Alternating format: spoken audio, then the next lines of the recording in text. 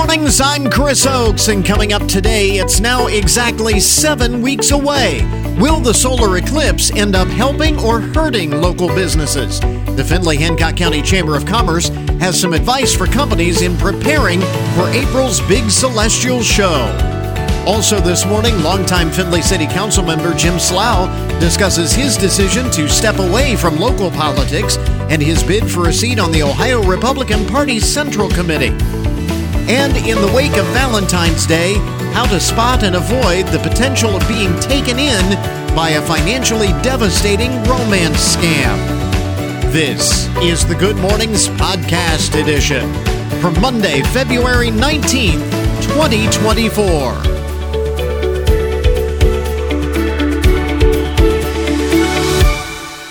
So I know that technically the snow is a good thing.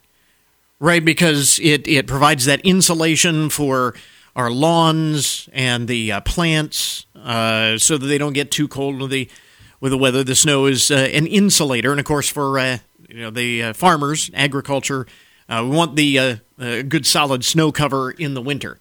It's better for us ecologically. But all that being said, I'm over it. I'm ready for it to be done. I don't know about you. This is kind of cool, though. Speaking of the cold weather, I saw this on the Newswire this morning. This is pretty interesting. The FDA, the Food and Drug Administration, has now granted approval for the first medication to treat severe frostbite. It is called Iloprost, and it aims to reduce the risk of dangerously cold temperatures on one's extremities. I mean, we're not talking about mild frostbite. We're talking about severe frostbite. This would be used in those instances where someone is at risk of amputation of their fingers or toes. Now, this is not a new drug. It's been around for a while, initially approved for treating pulmonary arterial hypertension. But the FDA says it marks a significant development in addressing the condition of severe frostbite. So, and again, that's not to say that you don't want to go out without your woolly socks and mittens today.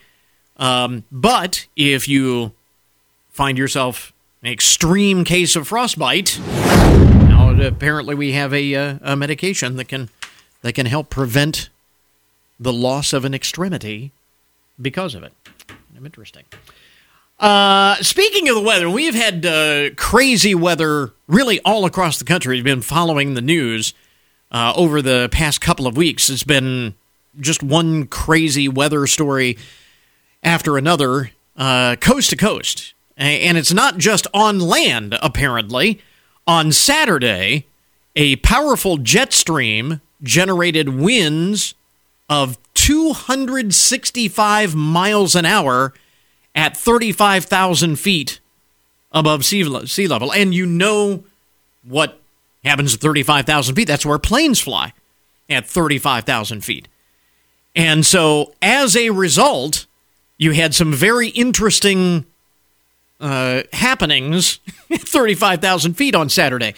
Now, if you've ever flown on an airplane, you know that going west to east, if you get into that jet stream, that it can push the plane, and it makes planes fly faster.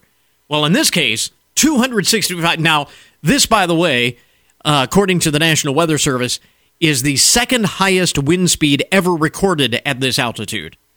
Ever. 265 miles an hour. And so this was very rare. I mean, it's not usually that strong. But like as is typically the case when planes go west to east, the jet stream can help push the planes along. And that's what happened on Saturday. A Virgin Atlantic flight departing from Dulles International Airport in Washington, headed toward London, so west to east in this case, landed 45 minutes ahead of schedule. 45 minutes.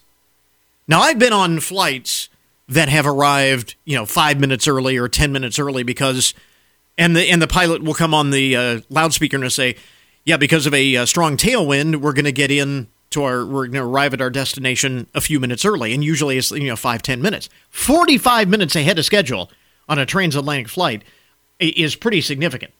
As a matter of fact, they say at least 3 commercial aircraft attained speeds exceeding 800 miles an hour because of the tailwind.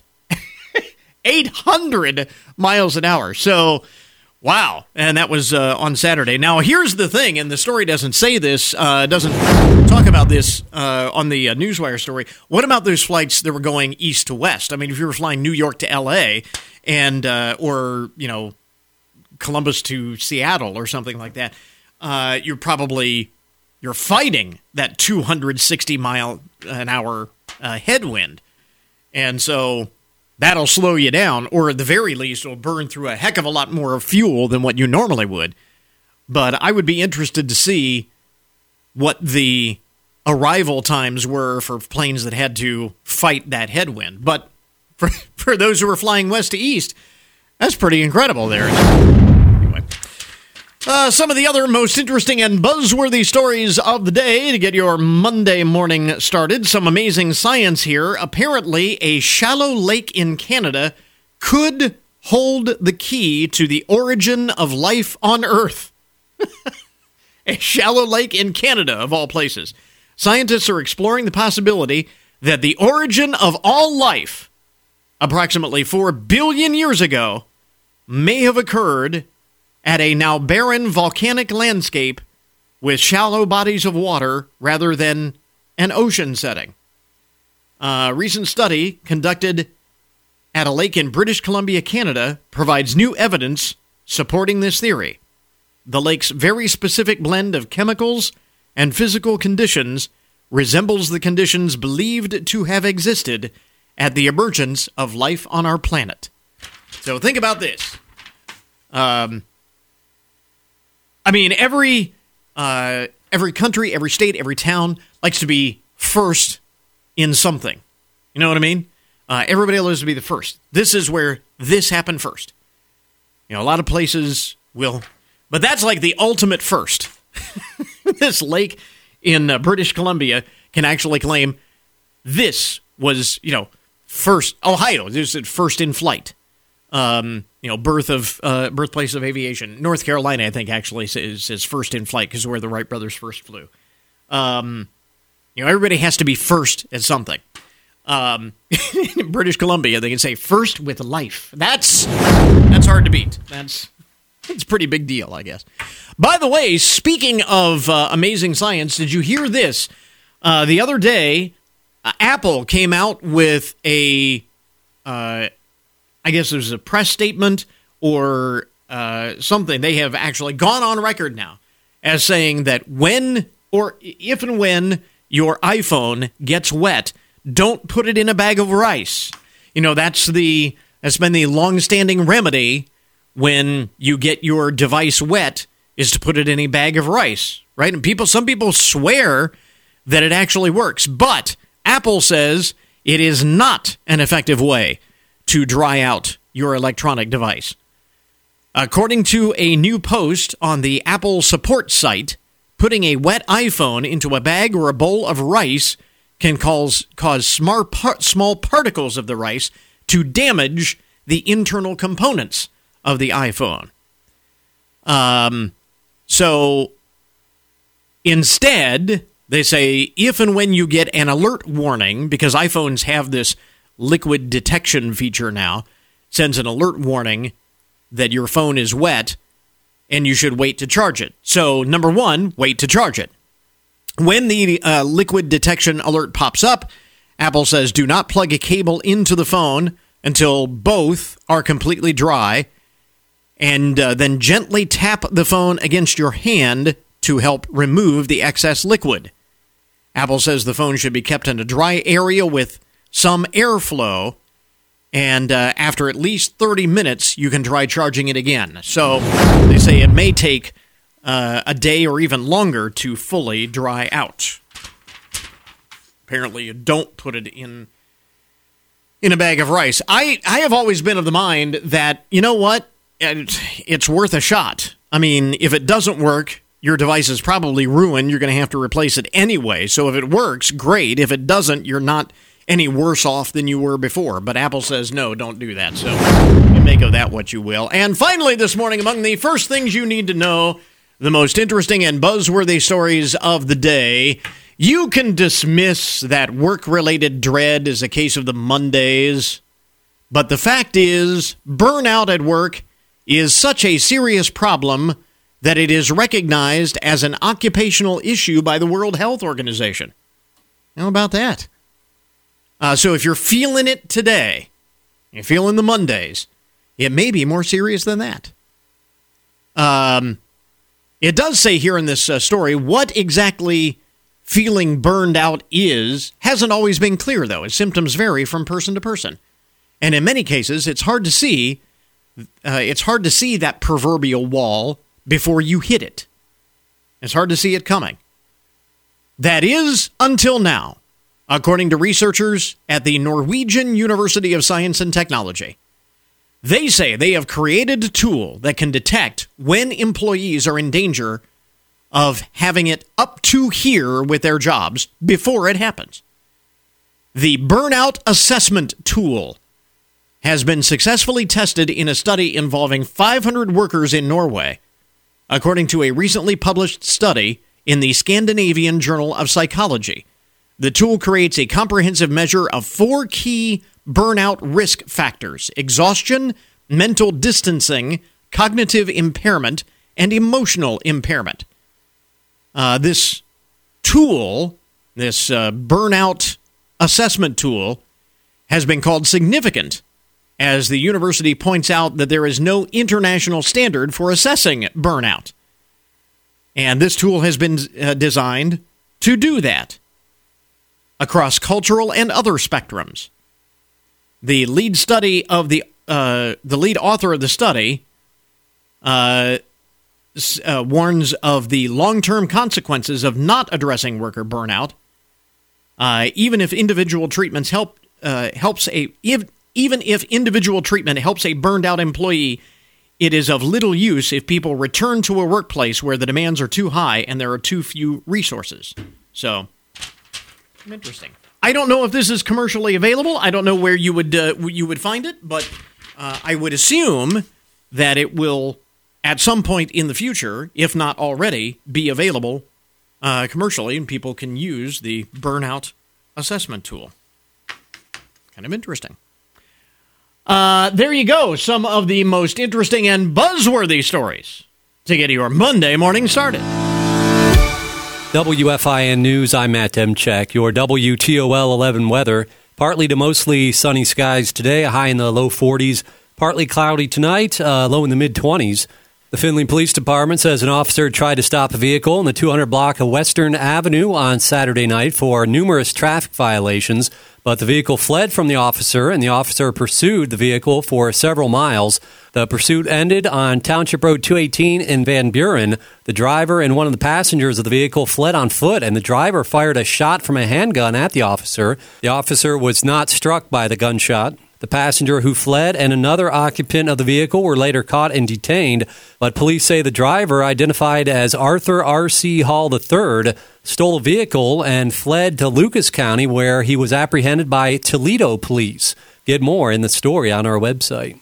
Democrats at the Ohio State House have introduced new legislation to tackle gun violence. The new bills were shared at the first ever Gun Violence Prevention Summit at the State House. They announced bills to declare gun violence a public health crisis. Other new bills introduced would prevent known domestic violence abusers from having guns and call for common sense concealed carry universal background checks, as well as an Ohio task force on gun violence. ONN's Jay Crawford reporting. The Ohio State Highway Patrol says Upper Sandusky residents Mary Harbor and Wilma Savage joined the state's Saved by the Belt Club after their safety belt saved them from sustaining life-threatening injuries in a crash on US 23 in September. The Highway Patrol says Mary and Wilma are living testimonies to the effectiveness of safety belts, and everyone needs to buckle up every trip, every time. See a picture of the award presentation in the story on our website.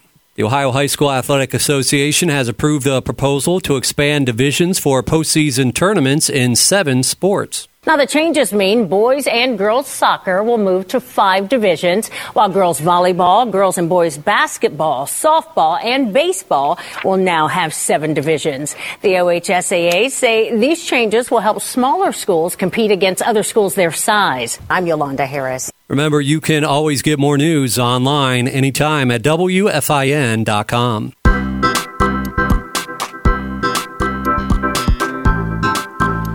So our cover story this morning, the countdown continues. We are now exactly 7 weeks away from the big solar eclipse on Monday, April 8th. And the Findlay-Hancock County Chamber of Commerce has some advice for companies in preparing for the big celestial show. Chamber Director Dion Neubauer is with us in the studio this morning. Dion, thanks very much for dropping by, first of all. Good morning, Chris. You say 7 weeks, I say 49 days. So yeah, that too. So you can count it down however you like. But Absolutely. This is kind of like the Christmas countdown in a way. It's a big event. Everybody's looking forward to it. Some folks probably looking forward to it being over because it will be such a disruption. But as we've talked about in the past, that's maybe the biggest challenge is in the unknown. We really don't know what to really expect here. A lot of unknowns. I think one of the $1 million question is how many people are actually going to be coming to Findlay and Hancock County. Mm-hmm. You know, our safety services have been planning for well over 2 years for this big event. Yeah. But nonetheless, you know, we're excited. There's a lot to celebrate with the total solar eclipse. Sure. Opportunity to welcome visitors into our community. Mm-hmm. But now is the time to prepare. Right. And it's interesting you mentioned that. Obviously, it is an opportunity. And I'm curious your take on this, because when I first heard that we were going to be in the path of totality for this solar eclipse, my first thought was, wow, what an opportunity. We can have a celebration like this town has never seen before. Yes. And yet then it begins to sink in what that really means. And it seems as though the emphasis has shifted from some big celebration to many of the powers that be saying, you know, we don't want you to do really anything on that day. And it almost seems, I know that's the right decision, but it almost seems like an opportunity not wasted necessarily, but we haven't maybe not able to capitalize fully on it. I think it's important, as you shared, there are a lot of layers to the total solar eclipse. And mm-hmm. from business prepared standpoint, you know, we are really encouraging our employers to, you know, determine what does their business operations look like that day and have mm-hmm. the communication plans with their employees. Will they be open? Are they adjusting their hours? Will they have remote work for those who can do it?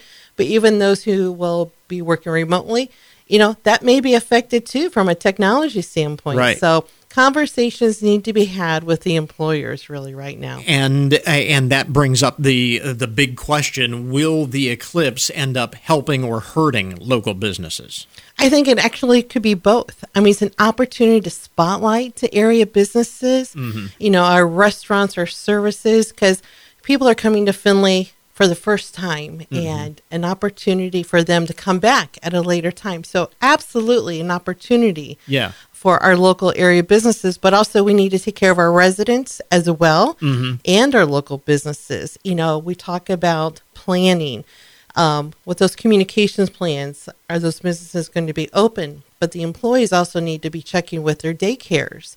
We know schools are going to be closed, so what are the daycares doing? We know some of mm-hmm. them are starting to cancel. And even now is a prime time for businesses to start asking their suppliers. For example, those who are ordering business supplies, deliveries from Amazon, UPS, from the floor mats to the linen delivery, to the Culligan waters, need to have those conversations. Mm-hmm. What are their, will they be delivering? Mm-hmm. And if anything, get those orders in early. Yeah.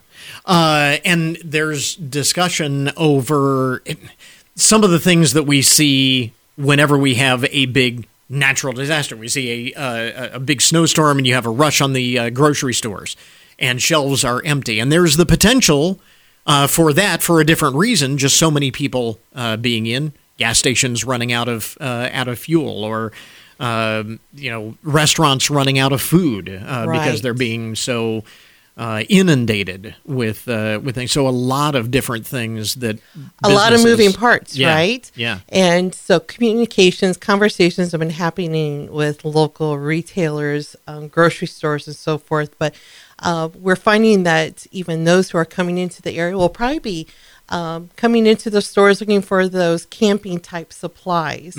But nonetheless, for our residents, it's a good reminder that before that Friday, before April 5th, you should have your groceries, you should have your gas. We're going to see your medication. Going to be very busy that weekend before. But plan ahead. Going to be that very busy that weekend before. So what are some of the, and I know you've been running some advertisements, people might have been hearing some of these with some thought starters, some ideas. What are some of the recommendations that you are making to local businesses when they inquire, what do I need to do? What do I need to think about here? First, let me share that FindlaySolarEclipse2024.com is the website. It's constantly being updated. It's an opportunity for residents and businesses to frequent this website because it talks about things for the employers, things for the residents, but things also, where are the viewing locations going to be? Certainly, we were encouraging people to, now's an opportunity to celebrate the science with your family and friends and neighbors. Because, again, we just don't know how many people are coming to community, but we're going to be prepared for them as well, an opportunity to showcase. So have those communication plans in place with your family, but also with your employer. Plan early, get those groceries and your gas tanks filled. Check on your medical appointments, too. Because, Chris, we've been talking about leading up in the day of the solar eclipse, but we have to remember we're not sure how many people are coming. So that Tuesday, the day after, our commute times into work could be delayed just a little bit as well. Yeah. So we need to keep that in mind. With respect to kind of gauging what we can expect in terms of the influx of people, obviously the first time, and I know that you're monitoring this as are all of the powers that be, all of the entities that have all of the stakeholders in this. Hotel rates, reservation rates, Airbnbs, all of those types of things. And if you do a search, a simple search for a hotel room or an Airbnb in or around Findlay for that weekend, there aren't a whole lot of availabilities out there. But then beyond that, you also have the people who may come in just for the day and try to drive out that same day. True. There will be some people who do that. So that's the great unknown. That's the great unknown. But what we are learning, and, special thanks goes out to our safety services personnel and law enforcement, because, again, they have been championing this. They have been planning for 2 years on this. Even those who are traveling on I-75, we know that there's a good possibility that people, believe it or not, it could be a parking lot. Absolutely. But we do anticipate people starting to come in that Friday, April 5th, and then they're going to be figuring out exactly where their location will be by Monday. Yeah. And then solar eclipse will happen. We'll appreciate that and marvel in its beauty. And then it could be a mass exodus trying to get out of Findlay-Hancock County. And we were talking about that not long ago with the sheriff. If you have ever gone to the 4th of July fireworks at the fairgrounds or Balloon Fest at the end of the night or the Halloween parade, it's not such a big deal getting in, but everybody leaves at the same time. Yes. And what kind of and take that to the nth degree, and you can get an idea of what we're going to be faced for. Is this a situation where the recommendation for non-essential businesses is to just close? What I think we've learned from COVID is like every business is essential. Yeah. But it's up to them to make their decisions on what their operations looks like. I believe what we're encouraging for our residents, if you don't have to maneuver around the community, don't. Kind of stay in place. Yeah.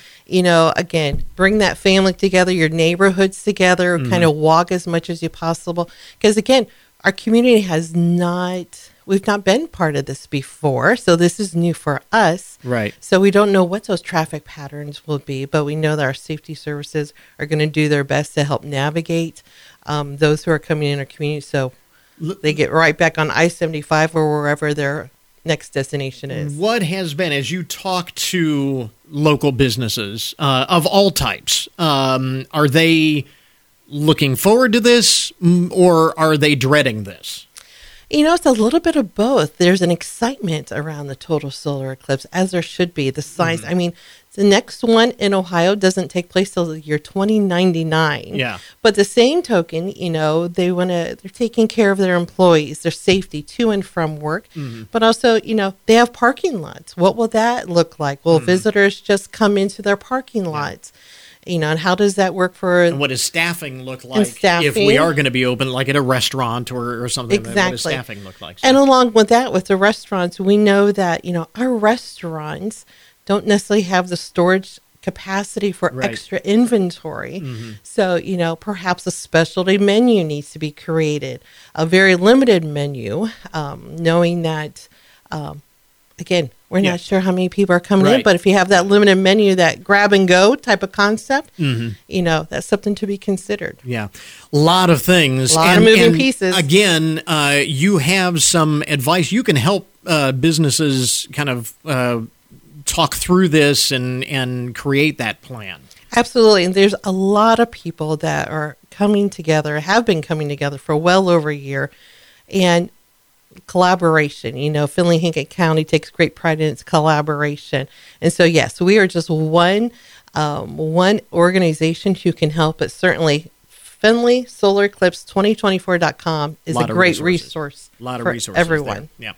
Yeah. 7 weeks away. Countdown is on. And again, Findlay-Hancock County Chamber of Commerce Director Dion Neubauer with us this morning talking about some of the plans that are being made on the business end of things to deal with this and the great unknown that goes along with it. Dion, thanks very much for taking the time. Thanks, we Chris. appreciate it.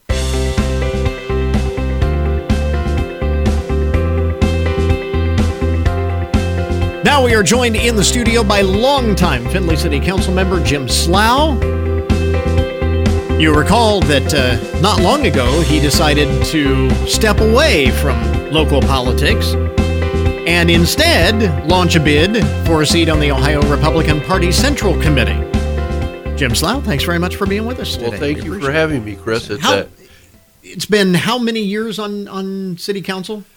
I can't honestly give you a specific number, but well, that tells you how long it's been. But if you can't remember how long it's been. It's been over 20 years. It's been over a long 20 time. years. Why the decision to step down? I mean, what led to that decision to say, hey, it's time to step away from this? Because I think I've been doing it for so many years that once you've done something for forever. It kind of loses its allure, and it lost it, and now I've got it back. And it's something that is part of me. And the thing that gets me more than anything is that when I was growing up, Chris, I thought Findlay was about the crappiest place in the world you could ever want to live. Yeah. And I moved to New York City, lived there for a while, and saw what the other half is like. Yeah, that grass is always greener kind of thing. That's a beautiful way to put it. And it just got to the point where I just decided it's time to get married, and I got married and then raised children, and Findlay was the best place to go. So what led you, let's kind of step back a little bit, what led you to get involved in local politics to begin with? There was a young lady by the name of Joan Ewell Brown, and she had decided that I would be a good council person. And they had the wards broken up in differently than they do today, and this was for the 6th Ward. And so the rest is history. I ran for that seat. Was blessed to be elected, and as I was elected, I just went from year to year to year to year to year. And you've filled a number of roles. I mean, you've been a ward councilman, you've been an at-large councilman, you've been council president. For all of those experiences. I'm sure that they're all different in certain ways, maybe being at large versus a ward councilman is the differences are more subtle than obviously being council president. What's been the greatest joy from those various positions? If I had to choose, I would say probably what I've enjoyed the most has been being a ward councilman. I've done all those having that defined district. Yes. Yeah. And so I've done everything, and that to me brought the greatest pleasure because it's for a specific group. It's not the whole thing, and you can actually see what you've done and the impact that it's done. Yeah. I know that you've said in other interviews on this subject when, because the question comes up, why now, quite often, just as we asked. But you said that it's time for a new generation to kind of take over, pick up where you left off. Do you see that younger generation, that next generation stepping up? What would be your message to that generation? That's a good question because the individuals that I have met that are new to council have it in their blood, and it's being on city council is you've got to want to do it because it's not the real exciting thing. There are certain items that are. You're not going to get rich on it. You're not going to get rich and you're not going to get famous on it. It's just, but you're doing something. We're going to end up on this program. So you're talking. There's a certain level of fame. This is my claim to fame, being on the air with you. But it is a passion, and there's been a lot of stories over the years over this next generation of where does that passion for the community come from? Because it does seem as though we've lost a bit of that. I think we have lost some of it, but there's I've worked with several new council members, and they've got the fire, and that's what it takes. Is it's not for everybody, but it's fun. I enjoy it, and it will be sadly missed very much on my part. Now, it's not like you're going away entirely. As we mentioned, you have launched a bid for a seat on the Ohio Republican Party Central Committee. Yes. First of all, for the benefit of those who don't really know, and I will have to admit, I'm not real familiar, what is the Republican Party and both parties have a central committee, but what does the central committee do? What is the function of the party central committee?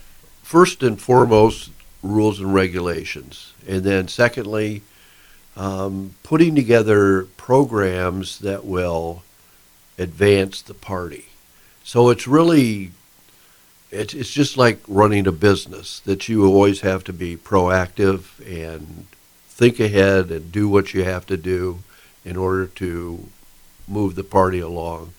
Otherwise, it'll be stagnant and people won't care anymore. A lot of behind-the-scenes work. What drew you to that and made you decide that was what you wanted to do next? I can't just stop doing something for the city. And it still kills me because I hated Findlay. And I did as a kid growing up, and couldn't wait to go to the big city. And now today, having raised a family and everything, it's means a lot to me. I wonder too, and again, that kind of goes back to what we were talking about before with respect to the younger generation and stepping up, and do they have that passion? And a lot of people questioning that. Maybe in many cases they haven't gotten to that point yet that you did, and I think we all have because I did not grow up in Findlay, but I know the town that I did grow up in. Again, a small town, couldn't wait to get out, had dreams of moving to the big city and making my mark on the world. I think that's something that's just part and parcel to youth. Absolutely. And then those priorities change as you get older and see you have other priorities in your life, it's not a case of they're just not there yet. No, what you say makes common sense. Sure. Yeah, you're right. So with respect to the Central Committee, this is still an elected position, and when people go to the polls, either if they're voting early starting this week or going to the polls on Election Day in March next month, they're going to see your name on the ballot. Is there such a thing as a platform for Central Committee? If there is, I'm not aware of what it is. I mean, what is the message to voters who are going to see your name on the ballot, and why should they mark the ballot for Jim Slough for Central Committee? Well, if it's the way I see it, it is you're getting an individual that has lived in Findlay most of his life, that has seen both sides of the politics and seen the entire picture. Mm-hmm. And I have a voice which I think is good and will be able to help make an input or provide some input as to the direction the city should go. Findlay is as I said, I was not a big Findlay person as a kid growing up. Right. But it has so much potential. Mm-hmm. Its location, the current administration that we have is superb. It's just it's a great place to live. And I wouldn't move away from here even if it was everything else was paid for. The fool that I am. But again, Jim Slough looking to take on a new role with a seat on the Ohio Republican Party Central Committee, moving off of City Council after more than 2 decades of local public service. And Jim, thanks very much for coming in this morning, kind of reflecting on all of those years in local politics, and certainly best of luck with the campaign for Central Committee. We appreciate it. Well, Chris, I can't thank you enough for taking time to talk with me, because I remember we've had conversations before, and you've always been a gentleman, and you're still a gentleman behind the mic. I appreciate that. Thank you very much. Jim, good to see you again. Good to see you. You're listening to Good Mornings with Chris Oakes on 1330 WFIN, WFIN.com, and 95.5 FM. We interrupt this program to bring you a broken news alert. In Gallatin, Tennessee, an elementary school science experiment led to 18 students and a teacher being sent to the hospital. I don't think that was the experiment. Apparently, according to the report from the school, the incident occurred during a 3rd grade STEM activity conducted by an outside student activity group at Vena Stewart Elementary School. After the experiment, which involved dry ice somehow, I don't know what the experiment was, but dry ice was involved, and after the experiment, several students reported feeling nauseous, prompting a response from the school nurse and administrators. The Gallatin Fire Department and Sumner County first responders were called in to assess and triage the situation. As a precaution, 18 students and a teacher were transported to area hospitals. All have been released. They were checked out. They were released. No long-term ill effects or anything like that. No serious injuries. But the director of the Sumner County Schools expressed gratitude to emergency crews and others for their swift response, emphasizing their first priority is the safety of their students. But apparently the whole thing stemmed from the fact that dry ice, which is solid carbon dioxide, can pose risks if not handled in a well-ventilated space. And you would think that the people conducting the science experiment would know that very basic science. But apparently they didn't, and okay. Speaking of strange things going on in school, 4 middle school students were hospitalized after ingesting marijuana gummies at Pfeiffer Middle School in Pennsauken, New Jersey. Pennsauken, New Jersey. This happened. 4 middle school students hospitalized after ingesting marijuana gummies. According to officials, the kids were reportedly zoned out when taken to the hospital. Again, they're going to be fine. In a letter to parents, the superintendent claimed a student got the cannabis product from one of his or her parents. The superintendent goes on to say that the district will take steps to stop students from eating anything anywhere other than the school cafeteria. I just thought it was interesting the way they worded that. They're not going to eat anything other than at the cafeteria. Like they couldn't have gotten high at the cafeteria. I mean, they could have just consumed the gummies there. It seems like there's a larger problem I want to address there. Not necessarily the school's fault, but anyway. Sometimes the bizarre stuff happens after school. A 27-year-old Alabama woman by the name of Rachel James has been charged with aggravated child abuse after allegedly, accidentally running over her 7-year-old son with her vehicle. The incident occurred earlier this month when Ms. James, who was upset about her son's disciplinary issues at school, made him walk the remaining 8 blocks home from school as punishment. You get out of the car and you walk. And as a parent, what parent hasn't at least thought about doing something like that, you know? You just get out of the car and walk. As Ms. James drove beside her son as he walked home, apparently he attempted to grab the door handle of the car, and she accelerated to prevent him from opening the door and jumping inside. Unfortunately, he was pulled under the car and run over by the rear tire. While investigators believe it was an accident, the chief of police stated that the boy wouldn't have been in that situation if he hadn't been punished.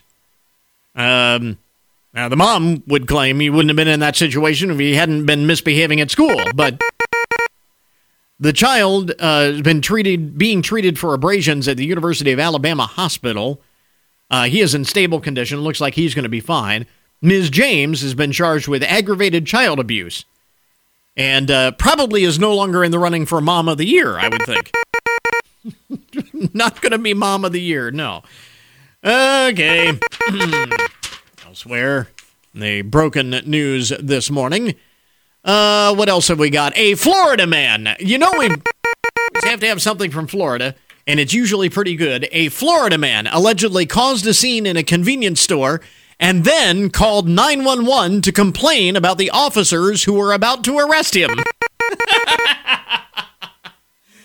Nicholas Taylor was accused of parking in a handicap spot without a permit and may have been intoxicated during the incident.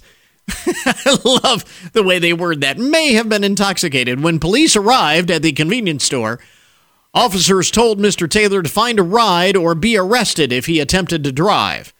Mr. Taylor then reportedly called 911 to complain about the officers he was speaking with. He was promptly taken into custody and now faces charges of disorderly intoxication and misuse of the 911 system. It does seem reasonable. I mean, call and complain about the officers who were trying to arrest him. They're being very rude. Let's see. Now, this is kind of interesting. Authorities have found a semi-submersible vessel. I'm having trouble talking this morning. It's Monday.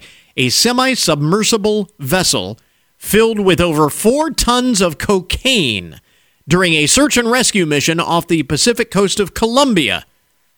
And that's not what they were looking for, but they found a submersible vessel with 4 tons of cocaine. Officers were looking for some missing fishermen when the 50-foot-long vessel was detected. This was this past Wednesday. The Colombian Navy and Air Force, as well as the Ecuadorian Navy, intercepted the so-called narco sub during a joint operation. Officials say 4 people on the sub were arrested, and 200 packages of different sizes and shapes ended up testing positive for cocaine. By the way, authorities are reportedly still looking for the fishermen who are missing. They have not been found, but they did find 4 tons of cocaine, and maybe the unluckiest drug runners in the world. You know? I mean, you would think that it just so happened that they were looking for missing fishermen at the time. Otherwise, probably would have gotten away with it. Just crazy bad timing right there. And finally, in the broken news this morning, the story of a Nebraska man by the name of Lucas Swarthout, who was cleaning out his vehicle's glove compartment and came across a scratch-off lottery ticket that he purchased last year. He had completely forgotten about it, bought the lottery ticket, stuck it in the glove compartment of his truck, and completely forgot about it. So apparently he had bought the Trucks and Bucks ticket from a Quick Stop location in North Platte, Nebraska, and forgot about it until he came across it while cleaning out his vehicle. So he scratched it off, and lo and behold, he discovered he won the top prize, a 2023 Ford F-150 XLT 4x4 Crew Cab Flex Fuel truck. Not bad! He initially considered whether to keep the prize, but decided to go ahead and keep the truck after learning that the lottery actually not only gave him the truck, but also covers the taxes and registration fees for the vehicle. So he gets it free and clear. And now he doesn't have to clean out his old vehicle, I guess, there. That's quite a surprise. I have to go through and check my glove compartment. There you go. That is today's Broken News Report. An update on the odd and unusual side of the headlines. We now return you to your regularly scheduled programming. Do you know an exceptional teacher who's made a positive impact in your life or the life of a student? It's time to shine a bright spotlight on these educational heroes with the Findlay Rotary Golden Apple Awards. Nominate your favorite teacher from Findlay or Hancock County online at findlayrotary.org before April 5th. Nominate an outstanding educator for the Golden Apple Awards. Make a difference. Honor a teacher by visiting findlayrotary.org today. This message provided by WFIN. And now your daily download, the numbers behind the news and the statistics that shape our lives. Not a big surprise to learn in the February edition of the Freedom Economy Index. This is a survey conducted by Public Square and redballoon.work. Finds that many Americans are taking on second or even third jobs to make ends meet. Nearly 40% of small business owners in the survey say 30% or more of their workers have taken on a second or third job. Wages and spending power being undercut by inflation, so a lot of people working multiple jobs just to survive, and that is not showing signs of changing anytime soon, according to the folks who conducted the survey. Some other interesting insights into how Americans are working lately. 40% of employers say that their workers are job hopping from one company to the next, chasing that bigger paycheck. For small businesses in California, the employers are struggling too. For small businesses in California, just 13% report being happy keeping their doors open in the state. 67% are considering a move or wish that they could but can't afford it. Over 70% of the owners polled say crime has become a major factor for their business. 32.2% saying crime has increased significantly, and 38.2% reporting it has increased slightly where their businesses are located. In fact, 1 in 4 in the survey say they have either closed a location and or moved as a result. And more than 22% of small business owners say crime has led them to consider moving their operation to another location. Which just mirrors exactly what we are seeing in terms of the political hot-button stories right now. If you wonder why this is such a big story in the news and in the presidential campaign, you can see it playing out right here in the survey.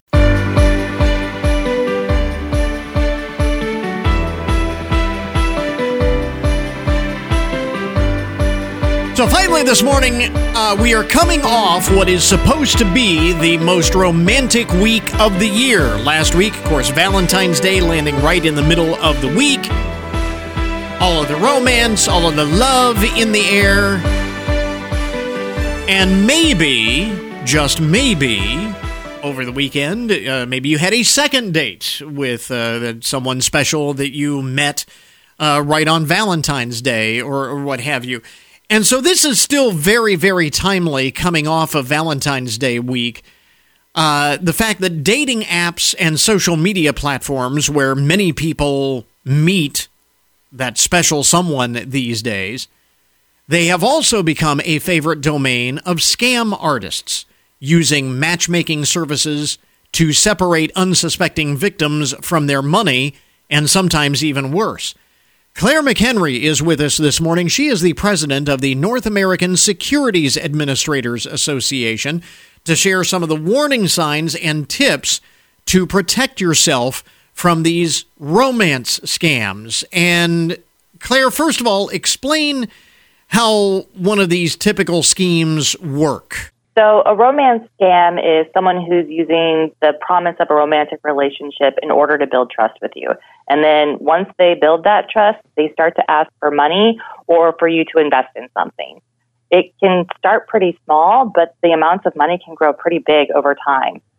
We even know that this is a big problem because according to the Federal Trade Commission, consumers reported losses of $3.8 billion in investment-related scams in just 2022. Wow. And the end game, as you mentioned, is usually to take someone's money. But as you mentioned, it can be even worse than that. You could be facing identity theft and, any number of ways in which people can be taken advantage of here. That's correct. So they're looking to take advantage of you and usually to take your money. Yeah.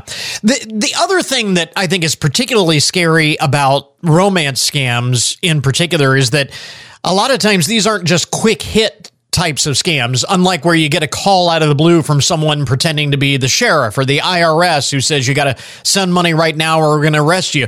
These are more slow burn scams that can take a while to fully develop. So they are looking to build that relationship of trust with you. But once that trust is established, they are trying to take that money and to get you in to invest in something. And it can start a number of ways. It can start over text or social media or a message on a dating app. And they're going to use whatever trick they have, fake photos, fake profiles, and fake stories in order to get you interested. And because this takes a while to develop like this, and like you said, building that trust, you don't really recognize it as readily because you think, hey, I know this person, I trust this person, but you really can't. There are a number of warning signs that we do see when it comes to romance scams, but it can be hard for someone to recognize them. But usually it's excuses not to meet in person. They'll talk about how they like to travel or that they work really far away. Or they may brag about how wealthy and successful they are, including how they manage their money and the investments that they make. Are there other warning signs to watch for that would give you an indication that maybe not everything is on the up and up? They'll definitely pressure you for money. They may even threaten to end the relationship if they are not giving that money. And they want you to keep it secret. They definitely don't want you to talk to anyone else or get an outside opinion. So they'll tell you that it's just for a few people. And they want you to act right away. They'll use your fear of missing out and on the next big thing against you. But when it comes to some of these investment schemes, left out is the best place to be. Yeah, no question.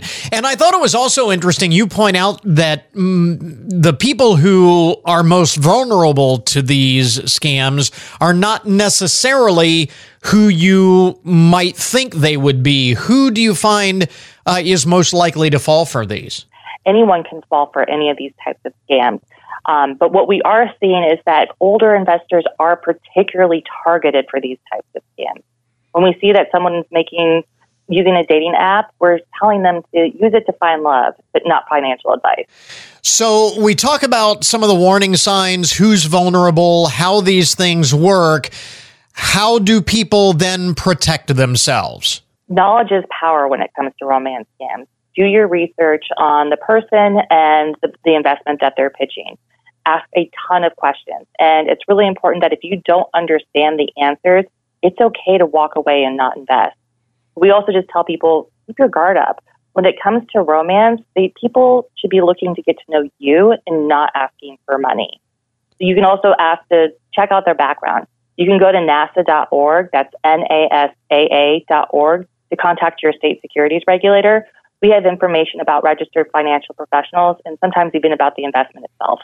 That again, the North American Securities Administrators Association. And if we find that maybe we have encountered one of these, maybe have lost money to one of these scams, obviously the other thing that we always say, when you find you've been taken, report it. That makes it so much easier to, hopefully track these down and put a stop to them. That's absolutely right. We also encourage you to stop giving more money.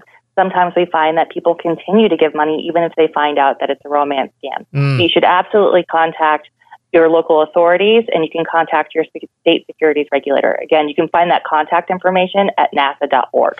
And again, we're talking about this in the context of Valentine's Day because this is top of mind for everyone, but obviously this can happen any time of year. And I guess one could argue that it would be even more likely to happen some other time of the year when you would least expect it. We do see that these types of romance scams can happen anytime.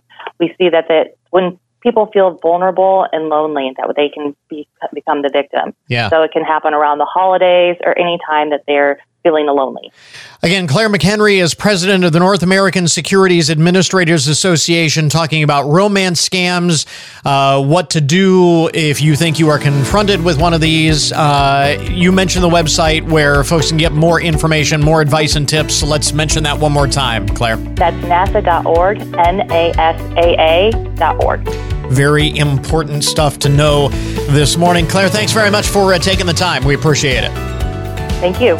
And that will finish up our podcast for today. I want to thank all of our guests for joining us on the program, of course. And remember, you can get more information about all of the topics that we talk about each and every day on the show at our webpage. Check us out online at goodmornings.net.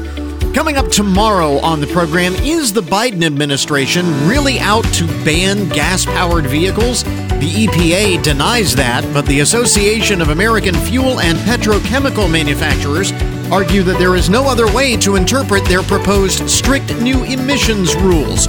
We'll take a closer look.